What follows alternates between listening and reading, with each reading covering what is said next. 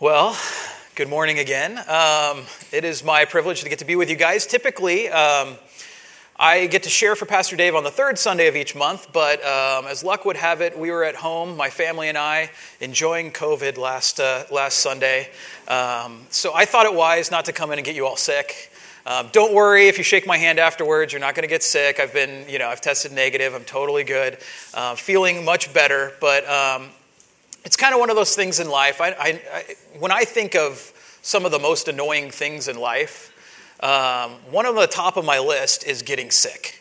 It is, and I'm not talking about like little cold sniffle sick that some people act like is the end of the world, but I'm talking about, being really sick where your life is actually kind of slowed down. I mean, I can get through the body aches and the headaches and throwing up or whatever else it might be. But really, the most annoying thing to me is that you just can't go about life like normal. You might have plans. You might have things you wanted to do. For us, when we got, this is like our third round with COVID in our household. So we're just, I don't know. It's like changing the weather. We get COVID.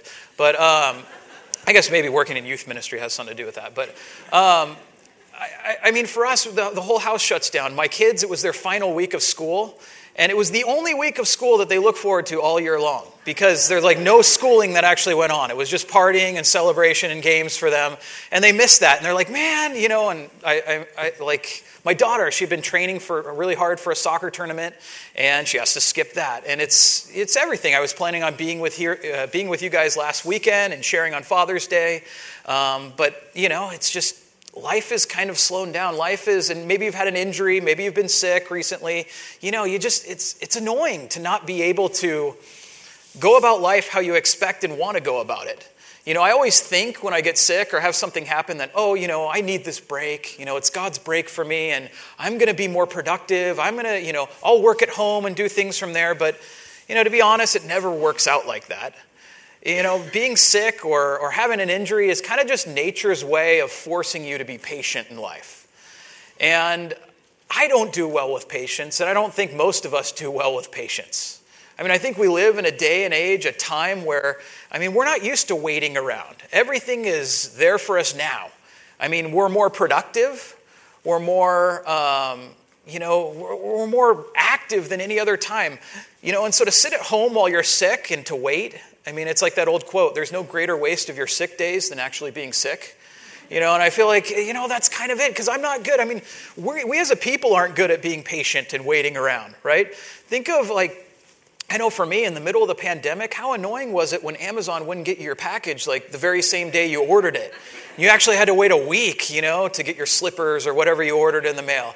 It's like nothing drives me crazier than, we go to Disneyland and it's 3-hour lines. No, thank you. We're going to pay for the lightning pass or whatever it is. And I get on an airplane and it's I can either sit there and do nothing, or I can pay for high-speed internet at 40,000 feet and catch up on work and do everything, right? Because we want everything now.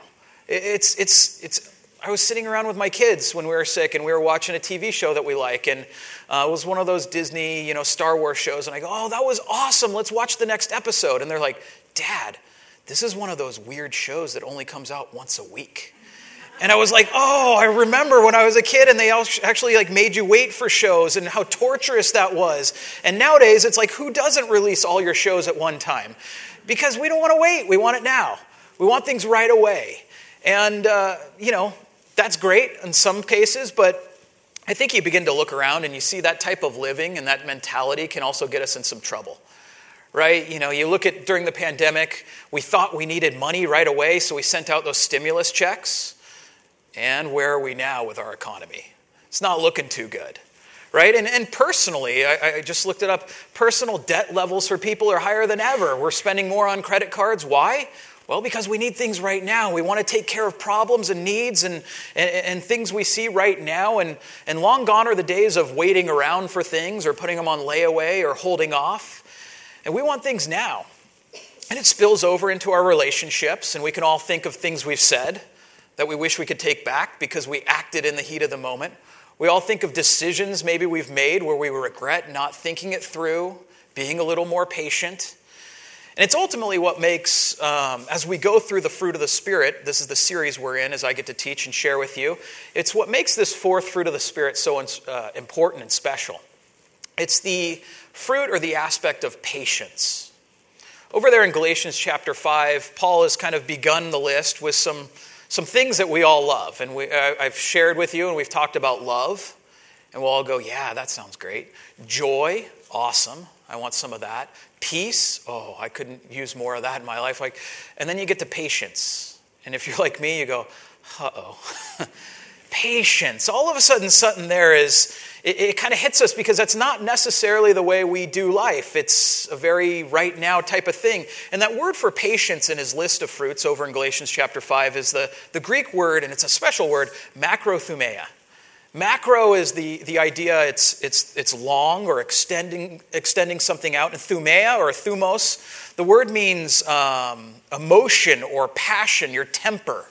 The root of that word means to breathe heavy. You're like, and so it's the idea of extending your emotions and your passions, pushing them off and not acting in them right now.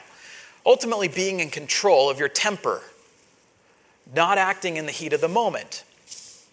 And as Paul said that, I thought, I was supposed to teach on Father's Day, so you'll see some Father's Day lessons come in through this story that we're going to look at today. But there is one great story to me that one of the aspects of this story really displays passion in a way like nothing else in the Bible. And it's actually the story we're going to look at this morning is considered by many the most popular story in all the Bible. And some people say, like Charles Dickens, the great author, wrote, it's the finest short story ever written.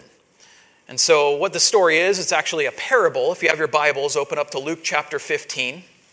It's a parable told by Jesus, and he told it in the context of some really religious guys, the scribes and Pharisees who had come up to Jesus, and they had just looked, they'd come upon him, and they look at all the people he's hanging out with. They see the crowd he's with, and they're like, man, these people are the worst. Right? They actually said, as they looked at his crowd, they start grumbling against him, and they say in the beginning of chapter 15, he receives sinners and he eats with them. Right? No way, this Jesus guy can't really be from God because this isn't God's character, it's not God's nature to hang out with these types of people. He wants us to be good. He wants us to be holy as he is holy. And then we look at this Jesus guy and they're like, he's anything but that with the people he's hanging around, the sinners, the tax collectors. The people who are really down in life. And so Jesus, to respond to that, launches into a series of stories. He tells 3 different stories or parables, and we're not going to look at all of them, although it's a great thing to go back and go through them all. We're going to look at the third one, which is, if some of you guys are familiar, in verse 11, the parable of the prodigal son. So let me start out by kind of walking you through that story, and then we'll put it all together at the end. It starts in verse 11, where Jesus says, a certain man had 2 sons. And the younger of them said to his father, Father, give me the portion of goods that falls to me. So he divided to them his livelihood. And not many days after, the younger son gathered all together and journeyed to a far country. And there he wasted his possessions with prodigal living. Right? So as the story begins, Jesus introduces us to 2 characters, the father and his younger son. We're going to later meet the older son, but the younger son comes to his father, who's obviously wealthy and successful. He's got, possessions. We find he has many servants later on. And the younger son comes to his father and goes, look, I want it all right now. Give me my possession right now. I want the money. I want the credit card. I want to go out and I want to spend now. I kind of get the sense right out of the gate, and I think Jesus is painting this kid as a big brat because, it's like I picture him as that movie I watched from my childhood from Willy Wonka. I picture him like Veruca Salt from Willy Wonka, right? That little bratty girl who's like, I want it now.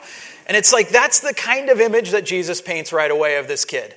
He's probably in his college years, somewhere in his early 20s, and he's coming to his dad and he's going, look, I don't want to wait around here. It's boring. It's lame. There's other places and people and things I could be doing. And I want to go out and I want to live my life now. So give me my inheritance. You maybe met someone with this type of personality, right? They never really work hard. They never really want to do things the right way.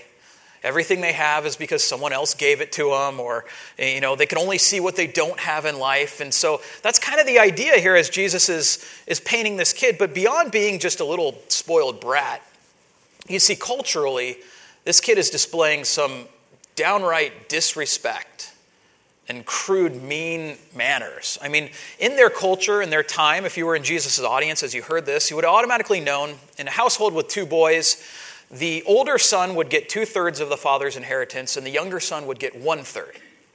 And so this son coming to his father and asking for it while his father was still alive was almost unheard of for them.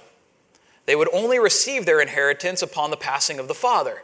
And so this son, he comes to him and he's essentially saying, and the reason this was such an important thing to them is because in their culture, they valued family more than anything. They lived with their family, they lived with the grandparents. The patriarch of the family was always revered and respected, and it was more valued to be around them than it was to have everything from them.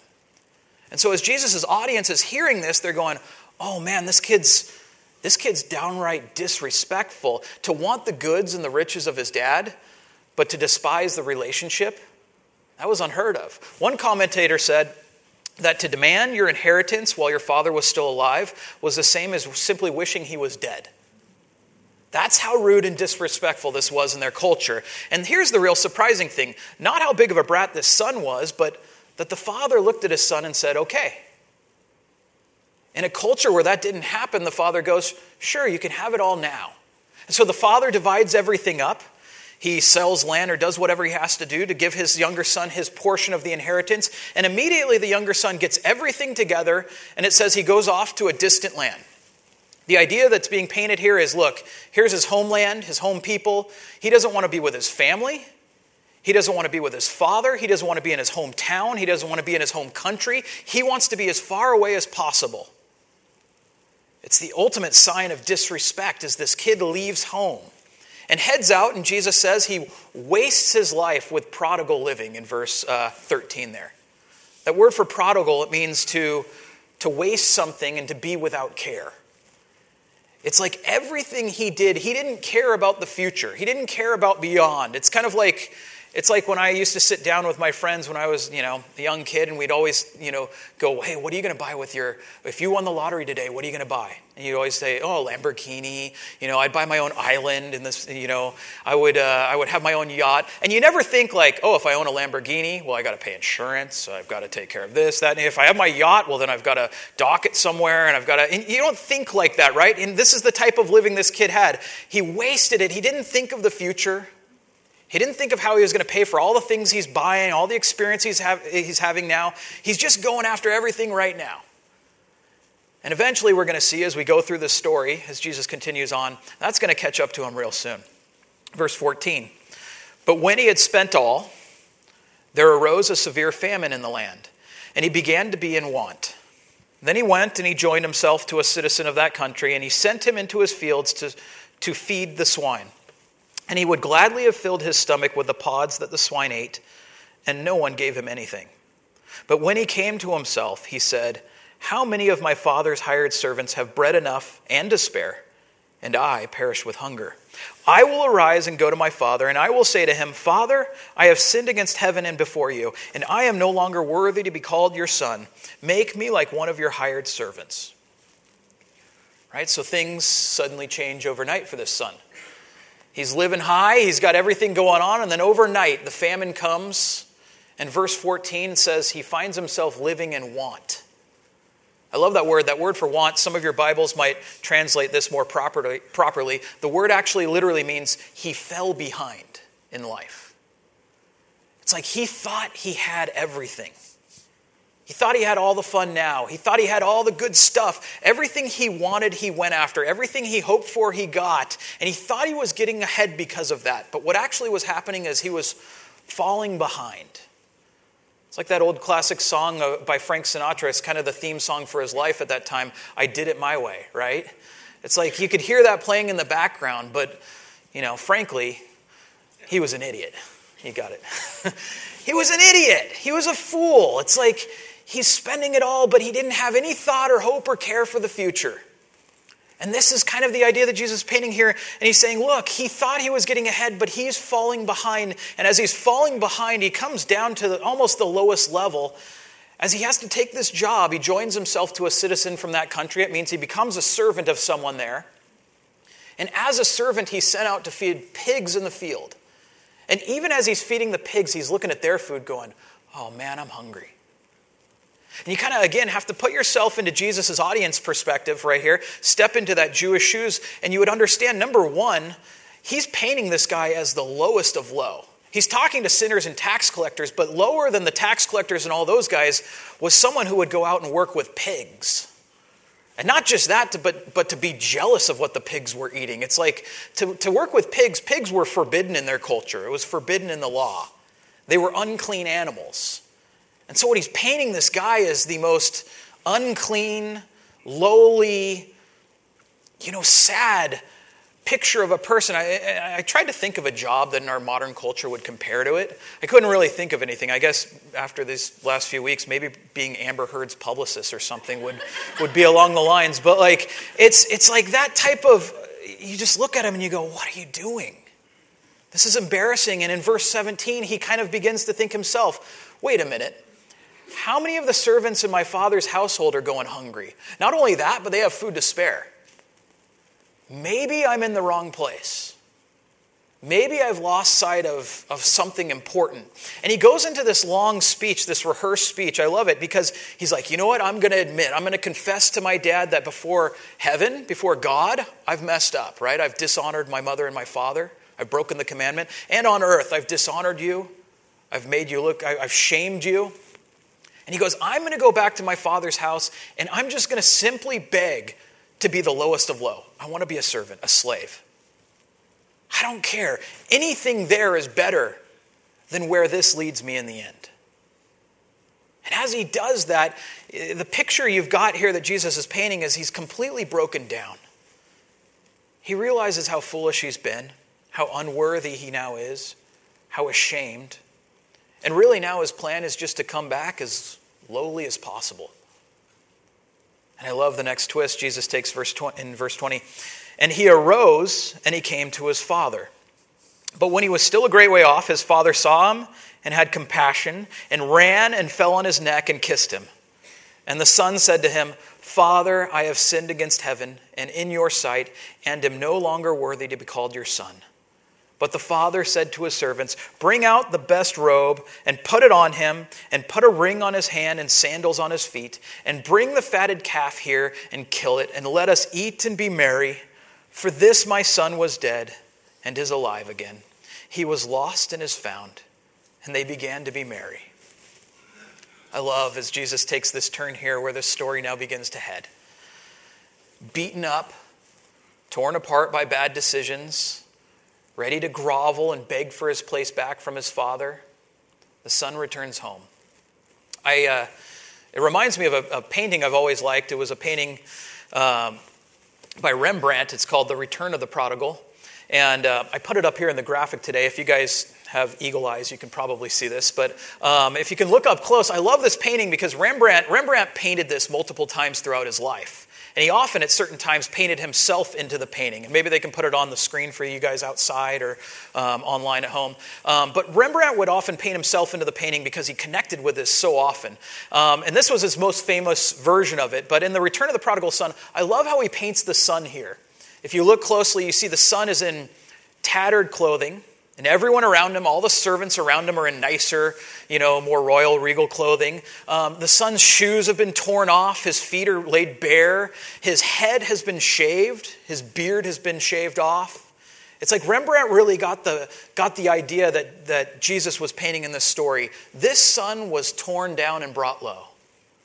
He was shamed in their culture and society. His beard gone, his head uncovered like that. It was unheard of in their culture and their society. And this is kind of the idea that Jesus is bringing home here. That look, he's as low as it goes. And in this scene that Jesus says, look, his impatient, this selfish son, he returns home broken. You can only imagine what this type of son is thinking as he's walking through the fields back to his dad's house. Right? And he's thinking, look, I'm dressed like this. I've been so embarrassed and I've left my family, and now I'm going to walk back through my home country, walk back through the fields, walk back to my dad, through the groups of the servants, and I'm going to beg for my place. I'm going to beg to be just treated like the lowest of servants here. And I love the scene because, as verse 20 points out, his father sees him, and he doesn't see him with disappointment. He doesn't look at him and go, oh, oh boy, here we go again, right? Returning back home, I've seen this before, here we go. He doesn't see him with frustration, like, man, I gave him like $1 million and this is how he returns looking like he's homeless. Like, he doesn't see him with anger or bitterness or resentment. I love verse 20 tells us, the father saw him with compassion. He didn't see him in light of the mistakes he made. He didn't see him in light of the disrespect he had given. The father saw him in light of his relationship with him. And it's the father who had compassion, who now runs after his son, grabs his son. And if you've heard this story before, you probably know this. If you haven't, then this is a good thing to note. Running in their culture, especially for older guys, was not a common thing. And it was considered kind of lowly and beneath them. Like when I'm driving down the street and I see an old guy running, I'm jealous. Like I feel really bad about myself. I question my life choices. But not in their culture. When they saw an old guy running, they're like, oh my goodness, that is embarrassing. That is only what children do. That is the lowest of low.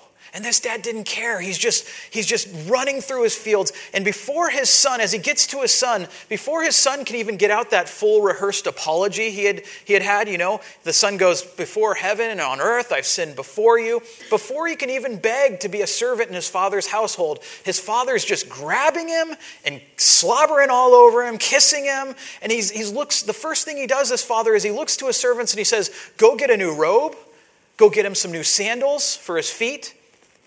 And he says, go get the rings and put them on his hand, signifying this, that he's not a servant. He's in the family. He's a son. He's got his position back. Before he can even get that apology out, before he can even come to his full, rehearsed speech that he has going, the father's already received him and forgiven him and put him back in his place. This dad didn't care about spoiling him again. For him, his eyes were on the fact that his son had returned. He was as good as dead, and now he's alive. He was lost, and now he's found. And so he goes, kill the calf, kill the fatted calf. Let's fire up the barbecue. We're making hamburgers and steaks for everyone. We're going to party and have a great time. That's the mood this dad is in. He's just like, look, I don't care what a waste this has been in the past. My son is here, and he's realized something important. He wants to be with me. And so they start and they get that ready. And as you're hearing this, again, jumping into Jesus' audience, there's definitely a group there that would have heard this and been like, that's why we follow you, Jesus. Because we feel like whenever we come to you, you accept us, you receive us. You display that type of God. But remember, there was another group there. And that other group was a type of group that stood from the outside and said, look, we do everything right. God doesn't really receive those types of people. Why is Jesus hanging around these types of people? Why is Jesus doing this lowly thing if he really is from God? And so now, Jesus takes the story to another level where he brings in these Pharisees and scribes as he describes the older son. Look at verse 25. Now his older son was in the field, and as he came and drew near to the house, he heard music and dancing. So he called one of the servants and asked what these things meant. And he said to him, your brother has come, and because he has received him safe and sound, your father has killed the fatted calf. But he was angry and would not go in. Therefore his father came out and pleaded with him. So he answered and said to his father, lo, these many years I have been serving you. I never transgressed your commandment at any time, and yet you never gave me a young goat that I might make merry with my friends. But as soon as this son of yours comes, who has devoured your livelihood with harlots, you killed the fatted calf for him. Right? What a tragic twist to the story, right? As Jesus now brings in these Pharisees and he brings in this third character, the older son, or the older brother. And the older brother, as he hears of his younger brother's return, and moreover how his dad reacts to him, verse 28 says he became angry and he refuses to go into the feast. He hears all the joy and all the celebrating, all the shouting, all the people having a great time. But in his head, he thinks, man, my brother doesn't deserve this. I'm not going to be a part of that and go in and celebrate someone who's been out there living their life with harlots and spending their money in the worst way. I can't condone the way this guy's been living his life. And he's angry. He's bitter. So his dad rushes out. His dad's not angry when he rushes out, but his dad rushes out because he goes, my other son is out here. And he goes, as his dad comes to him, he begins to plead with him. He says, son, come in. Your younger brother is home. And the older brother turns and now responds to his dad. And honestly, he responds to him in a way that for a long time I thought was so outrageous. But then I began to kind of think of my own life. I began to think of the culture they live in and we live in. They lived in much like us, a type of culture that said, hey, look, this is a fair world. You work hard, you get ahead. The early bird gets the worm, right? We have all those types of maxims and ideas, right? Where good things come to those who wait, and all these types of ideas of you're gonna push through things and you're gonna be rewarded for that. And that was kind of their mentality too. And so his response, to be honest, while kind of outrageous, kind of hits home with me sometimes. He goes, I've worked away for you. I haven't transgressed any of your commandments. I was the good one. I always did the right things. I was the one up early working hard while he was off partying. I was the one who did everything right. And you never did this for me. You never rolled out the red carpet for me. You never killed the fatted calf for me. How come I'm not the one you're celebrating? Right? And again, when I hear that, I think, I don't know, I kind of get it. I mean, haven't you felt this way before, right? Maybe you've worked hard at something at work and you've put in the time and the extra hours, yet someone else is the one who gets credit for it. Someone else is the one who your boss kind of likes and favors more than you. Maybe in your family, your parents have always had their favorite kid and you always felt like, man, I got to work harder to get attention from my dad or my mom. I've got to be the one that's like, always overlooked by someone else. Maybe you're the one who's always gone to church. Maybe you've always been here and you're so faithful and you've done things right. Maybe you pray and you read your Bible and you do all the things that you should be doing. Yet you look around at life sometimes and you're like, why are those people so far ahead? Why do I have a harder family than them? Why is my past more difficult than them? Why do they have more money than me? Or why it seems like they have more breaks than me? I've been doing this all right. Shouldn't I be getting the good stuff too? And when I hear this, I kind of see that, look, I'm a lot often like this older brother. It's easy to look at life and to see the ways others get things that they might not deserve. And this is what makes what the Father says at the very end here in verse 31 and 32 so special. This is so crucial, you can't miss this. And the Father, he looks at him in verse 31 and he says, son, you are always with me. And all that I have is yours. It was right that we should make merry and be glad, for your brother was dead and is alive again, and was lost and is found. His father looks at his son and he goes, look, son, you've missed it. You've missed it. You've missed the big picture. Your brother was dead, he's alive. I've been here and you're missing me. And this is the sad reality as we kind of come to the end of this story that Jesus is painting here. You see, the older son is ultimately where the younger son was when this story began. He thought he was further ahead. He thought he had done everything right. But in the end, he didn't realize the value of a relationship with the Father. He wanted the recognition now. He wanted the appreciation now. He wanted his Father's rewards without the Father. And now at the end, it's what blows me away, is that Jesus ultimately directs this at the Pharisees, and he says to them, look, you guys are the ones who do everything right. You guys are the ones who do all the things that God has commanded you to do in the law and in the scriptures, but you've missed one of the most important things. You've missed and begun to despise the character and nature of God. And God is gracious. And God is loving, just like this father is in this story. And you can't control that. You can't manipulate that. You can't earn that, and you can't deserve that. You've missed the big picture. The real reward in this story was the Father. And ultimately, this older brother had the same heart as the younger brother in the beginning.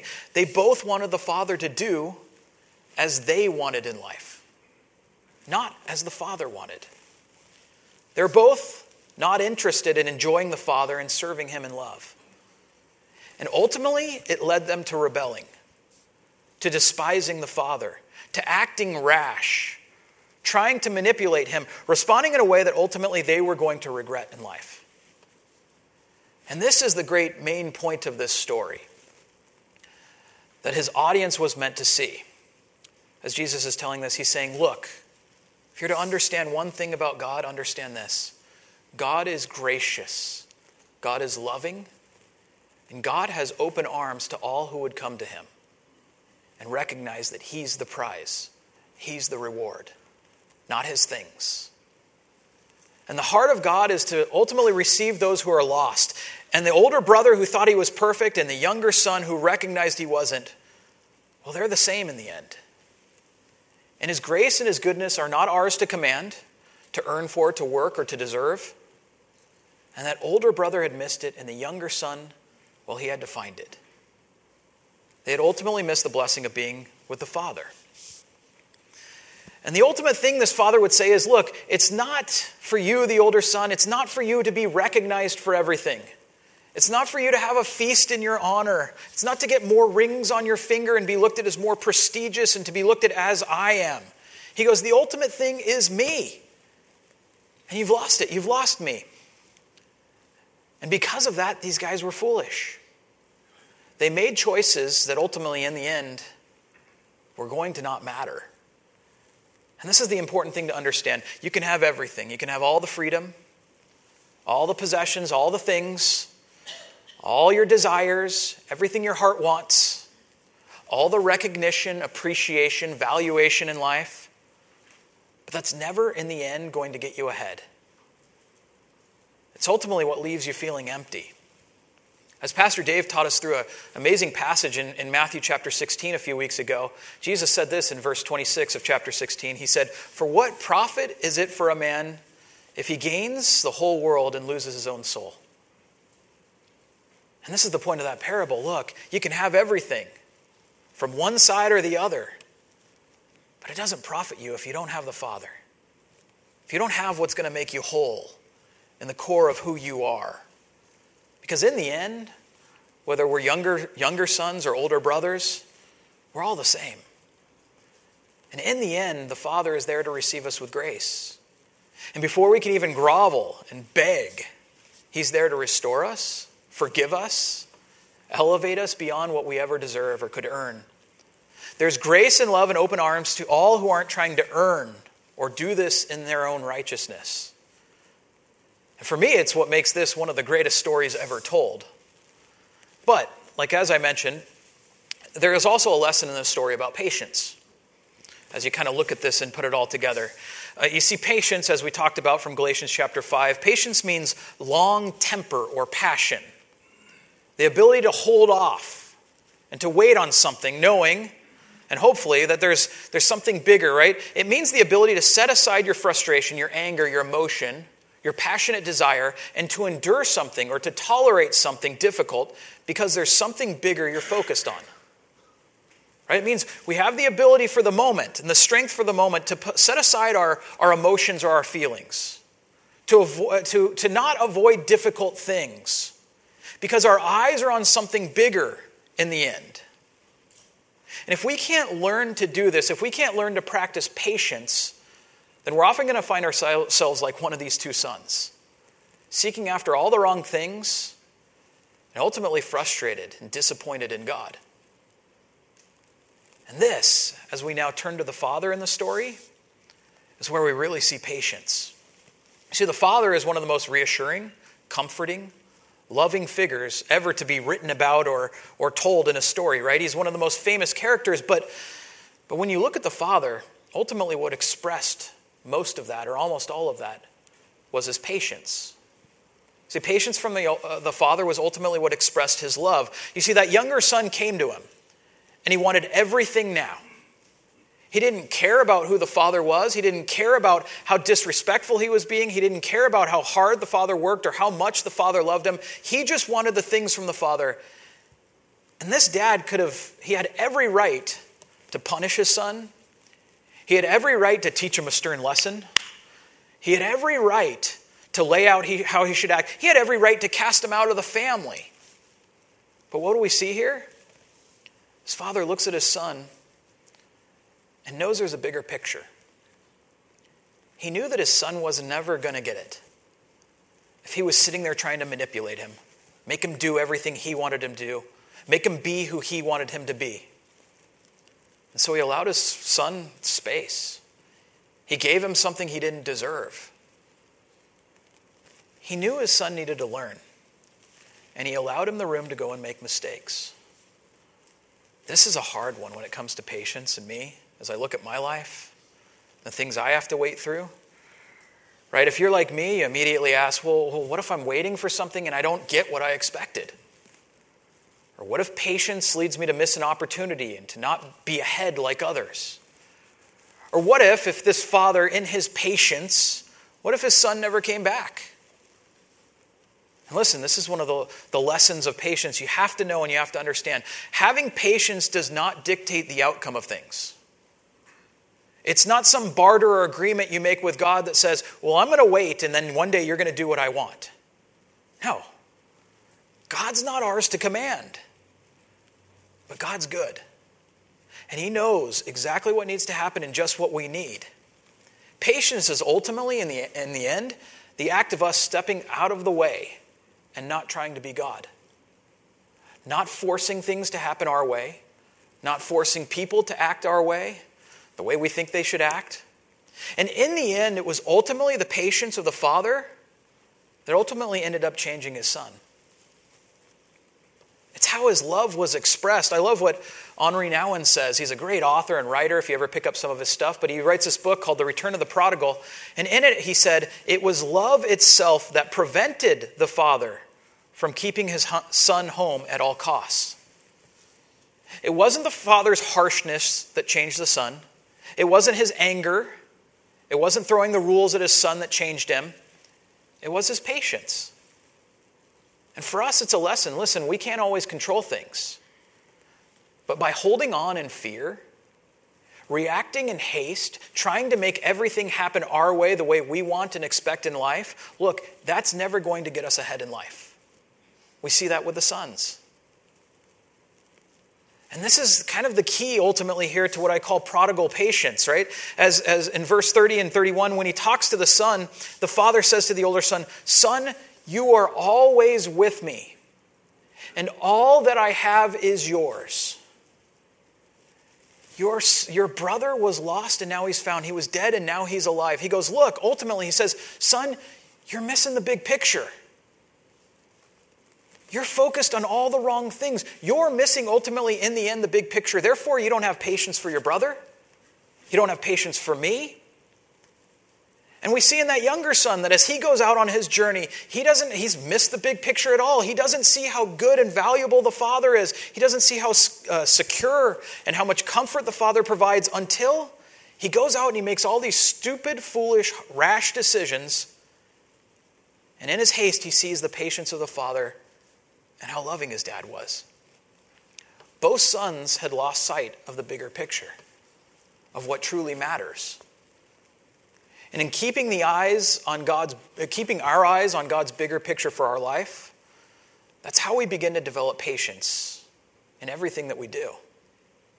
Right? Keeping our eyes on a relationship with the Father, more than on all the things we get from Him, is ultimately how we find strength to deal and to react properly in life. It's where we find the strength for patience. And realizing for all of us that the greatest value or thing in our life is never going to come from the things we attain. It's not going to come from having everything now. It's not going to come from the stuff or the things or the houses or the cars or doing it my way.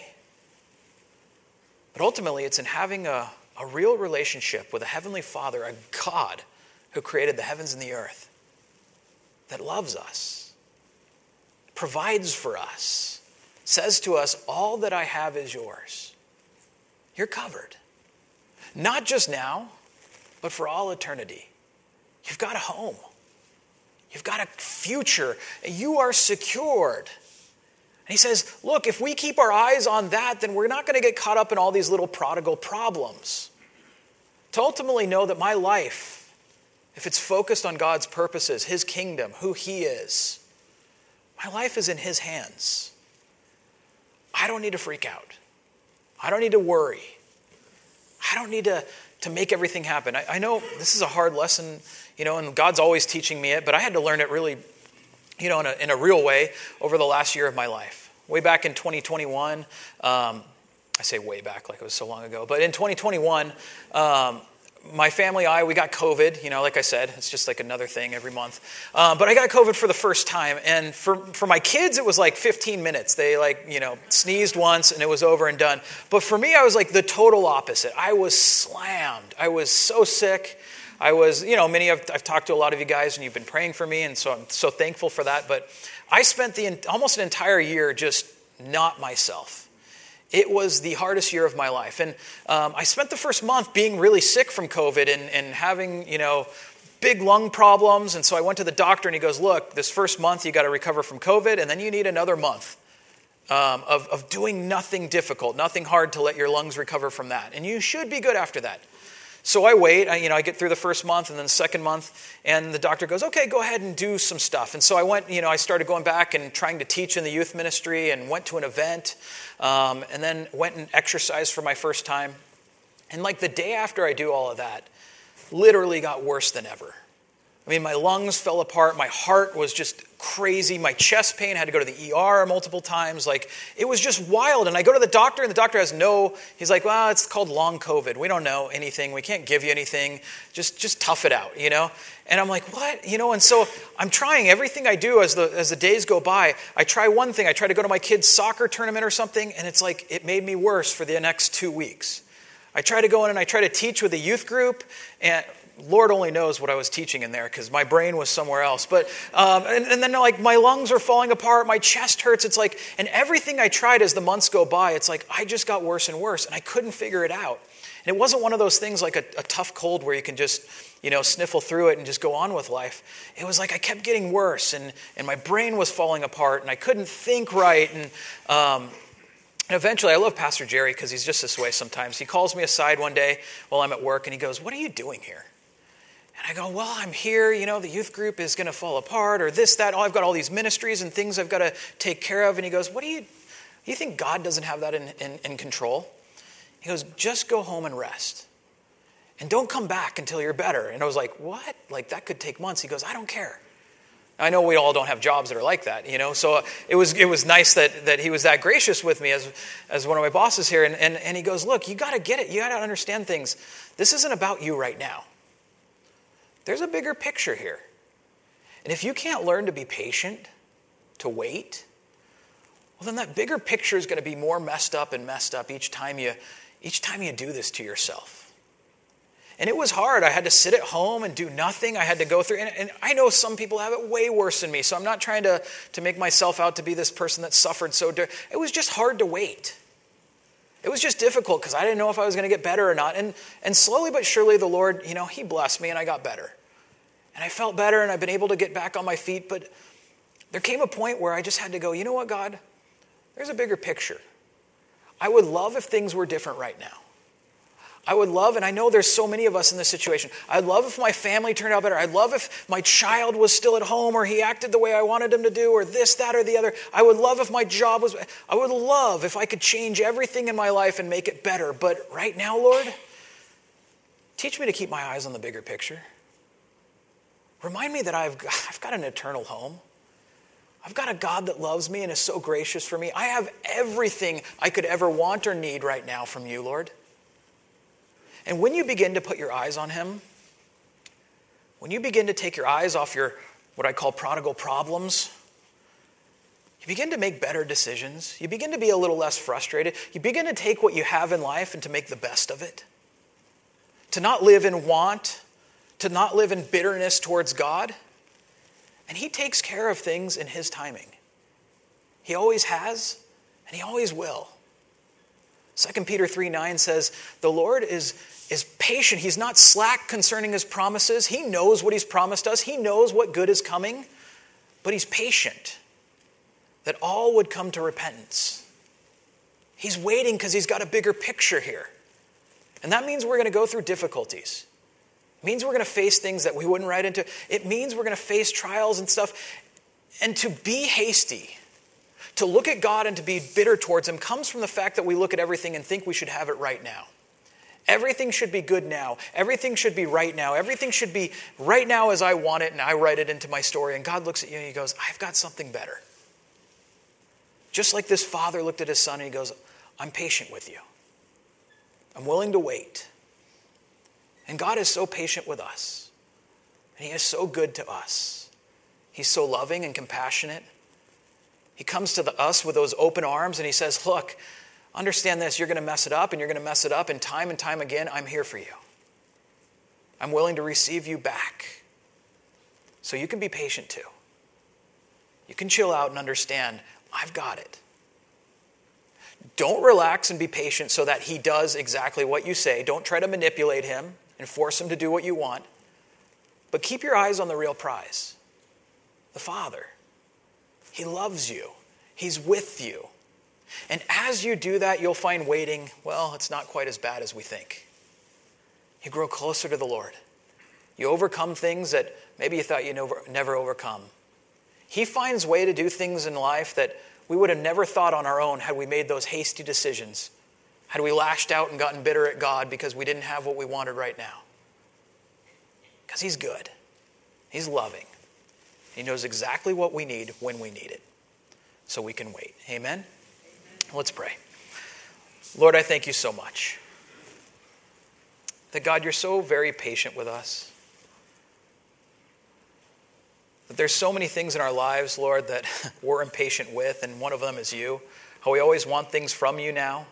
We want you to do things right now, but Lord, you're so good to us, and you know ultimately what we need. So help us to know that you've got something better in plan than we could ever force to happen.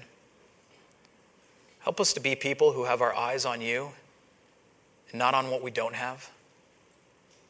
Because Jesus, we see in you, in your love, your compassion, and how you died for us on the cross, how you poured out your life for us. We see a God who loves us more than we could ever imagine.